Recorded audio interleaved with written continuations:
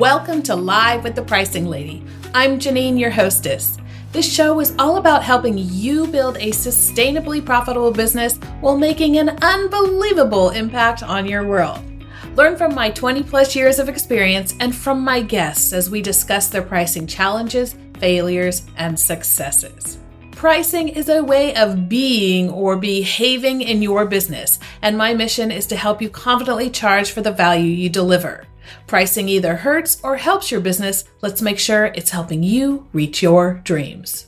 In this episode, we look at 3 reasons why competing on price alone is risky for your small business. Discounts and rebates, sales and special offers, they are everywhere. But the question is, are they right for your business? Listen to the episode and find out how you might be putting your business at risk. Today, we're going to be talking all about 3 reasons why competing on price alone is risky for your business. Now, price competition is something most of us are used to seeing because as consumers, it is rife out there. Everywhere we go as a consumer, when we're purchasing things, we're seeing it every single day. And the retail industry in particular can be a very cutthroat environment. And there are stores out there who are definitely competing on price alone, or at least primarily. We call these companies, or the strategy they're employing is called an economy-based strategy quite often. Now, when it comes to small businesses, fighting or competing on price alone is really, really a challenge. The first reason why this is a challenge is because it immediately puts you in a position where potential customers will see what you're offering as a commodity. And this in many ways can be the kiss of death, especially for a small business. So what happens when what you're offering is seen as a commodity is that people think, well, I can get that anywhere, so I am just going to go and find the cheapest place I can get it from. And chances are, as a small business, that isn't going to be you, at least not for very long. We'll come back to that in a moment. So as soon as people see what you offer as a commodity, then it opens up the floodgates for what they perceive as alternative solutions. And then anything that they perceive as an alternative solution that has a lower price is going to beat you out. Right? So this is one reason why it is so hard to, or so difficult to employ such a strategy, because it automatically pushes your prices down, in a sense, even further than maybe you thought. The next reason that this is a really risky strategy, whether you're a new business or just a small business, I see this as a very similar situation. It's very difficult for a small business to have and maintain a low cost structure. So the primary way that a business is able to deliver the lowest prices in the market is by having a sustainably low cost structure. And especially when we're talking about products, but also I would say in services by and large, but definitely in products, it's very difficult for you as a small business to have what we call economies of scale. So a company like Walmart or Aldi can order large quantities of things and then distribute them out to all of their stores, which enables them to get better prices from those who they're buying things from. Even if you think of their employees, let's say their employees get health insurance from you. Well, they can go out to the health insurance companies and get really good rates for that health insurance and bring it back to the employees. And then any share of that the company pays for is going to be lower than what you as a small business could deliver. So again, just that cost structure that you have internal to your business will limit how low you can actually go with your prices and still make any money at all. It will also make you very vulnerable to even the slightest of cost changes. So if your costs go up very, very tiny bit, then you're going to have to probably adjust your prices because your margins are so low. And if your prices are that elastic, meaning if you raise the price ever so slightly, customers will stop buying from you, then all of a sudden you will not be able to earn that profit again. So this cost structure is not only important in terms of the price that you offer, but in terms of the vulnerability that you have for changes in that. And it's not just the change necessarily in cost structure, but it's also going to be then the price or the change in your volumes that you're going to be vulnerable to, right? Because you're going to need massive volumes in order to be able to make a profit, because the profit margin will be very low on each and every sale you make, meaning that if your volumes start to swing too much, then you're also going to be in a difficult position when it comes to getting enough volume in order to get a profit that is livable for you. And we want you to have a sustainable profit, right? So that's really one of the big messages here, is that this will make it very difficult for you.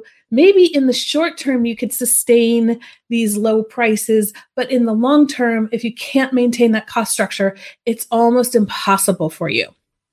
The third and last reason you don't want to compete on price alone, or why that's risky, is low prices do not guarantee large volumes. This is probably one of the biggest misnomers or mistakes that people make. They think if my price is low, automatically more people will buy it. Definitely not the case. In all the years that I've been doing pricing, I have seen where prices are lowered and we've gotten more volume, but only once or twice have I actually seen us end up in a better profit position. Yeah, that's the key. You have to sell enough in order to be in a break-even or better profit position before it will make sense. And here's a really important message for you to listen to and to hear and let this sink in.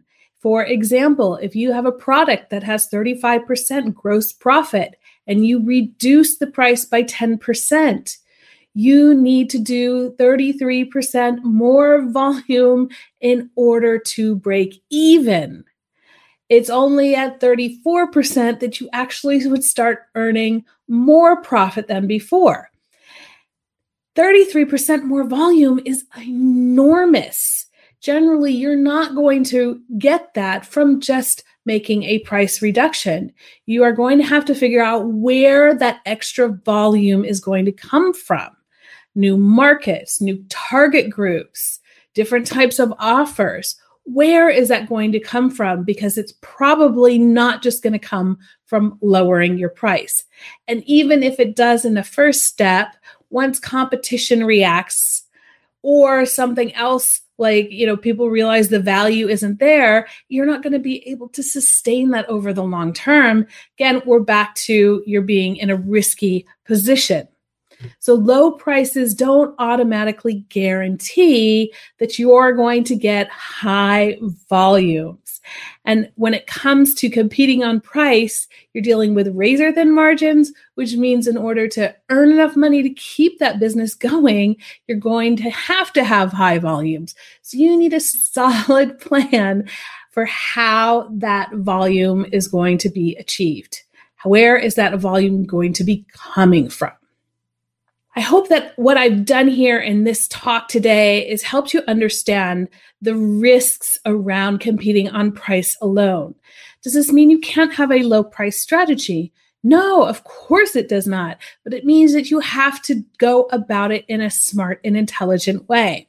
And when it comes to small businesses, quite often what that means is having different revenue streams, some with higher margins and others with lower margins. And you see this in medium and big size companies as well. You don't usually rely on one single pricing strategy for everything. You can see this in a lot of industries. They come out with a generic line or a low-cost line. They may brand it under a different name, but it's the same legal entity, and for a reason, because they need to balance that out. The two different revenue streams balance each other out and bring some longevity, let's say, into the business.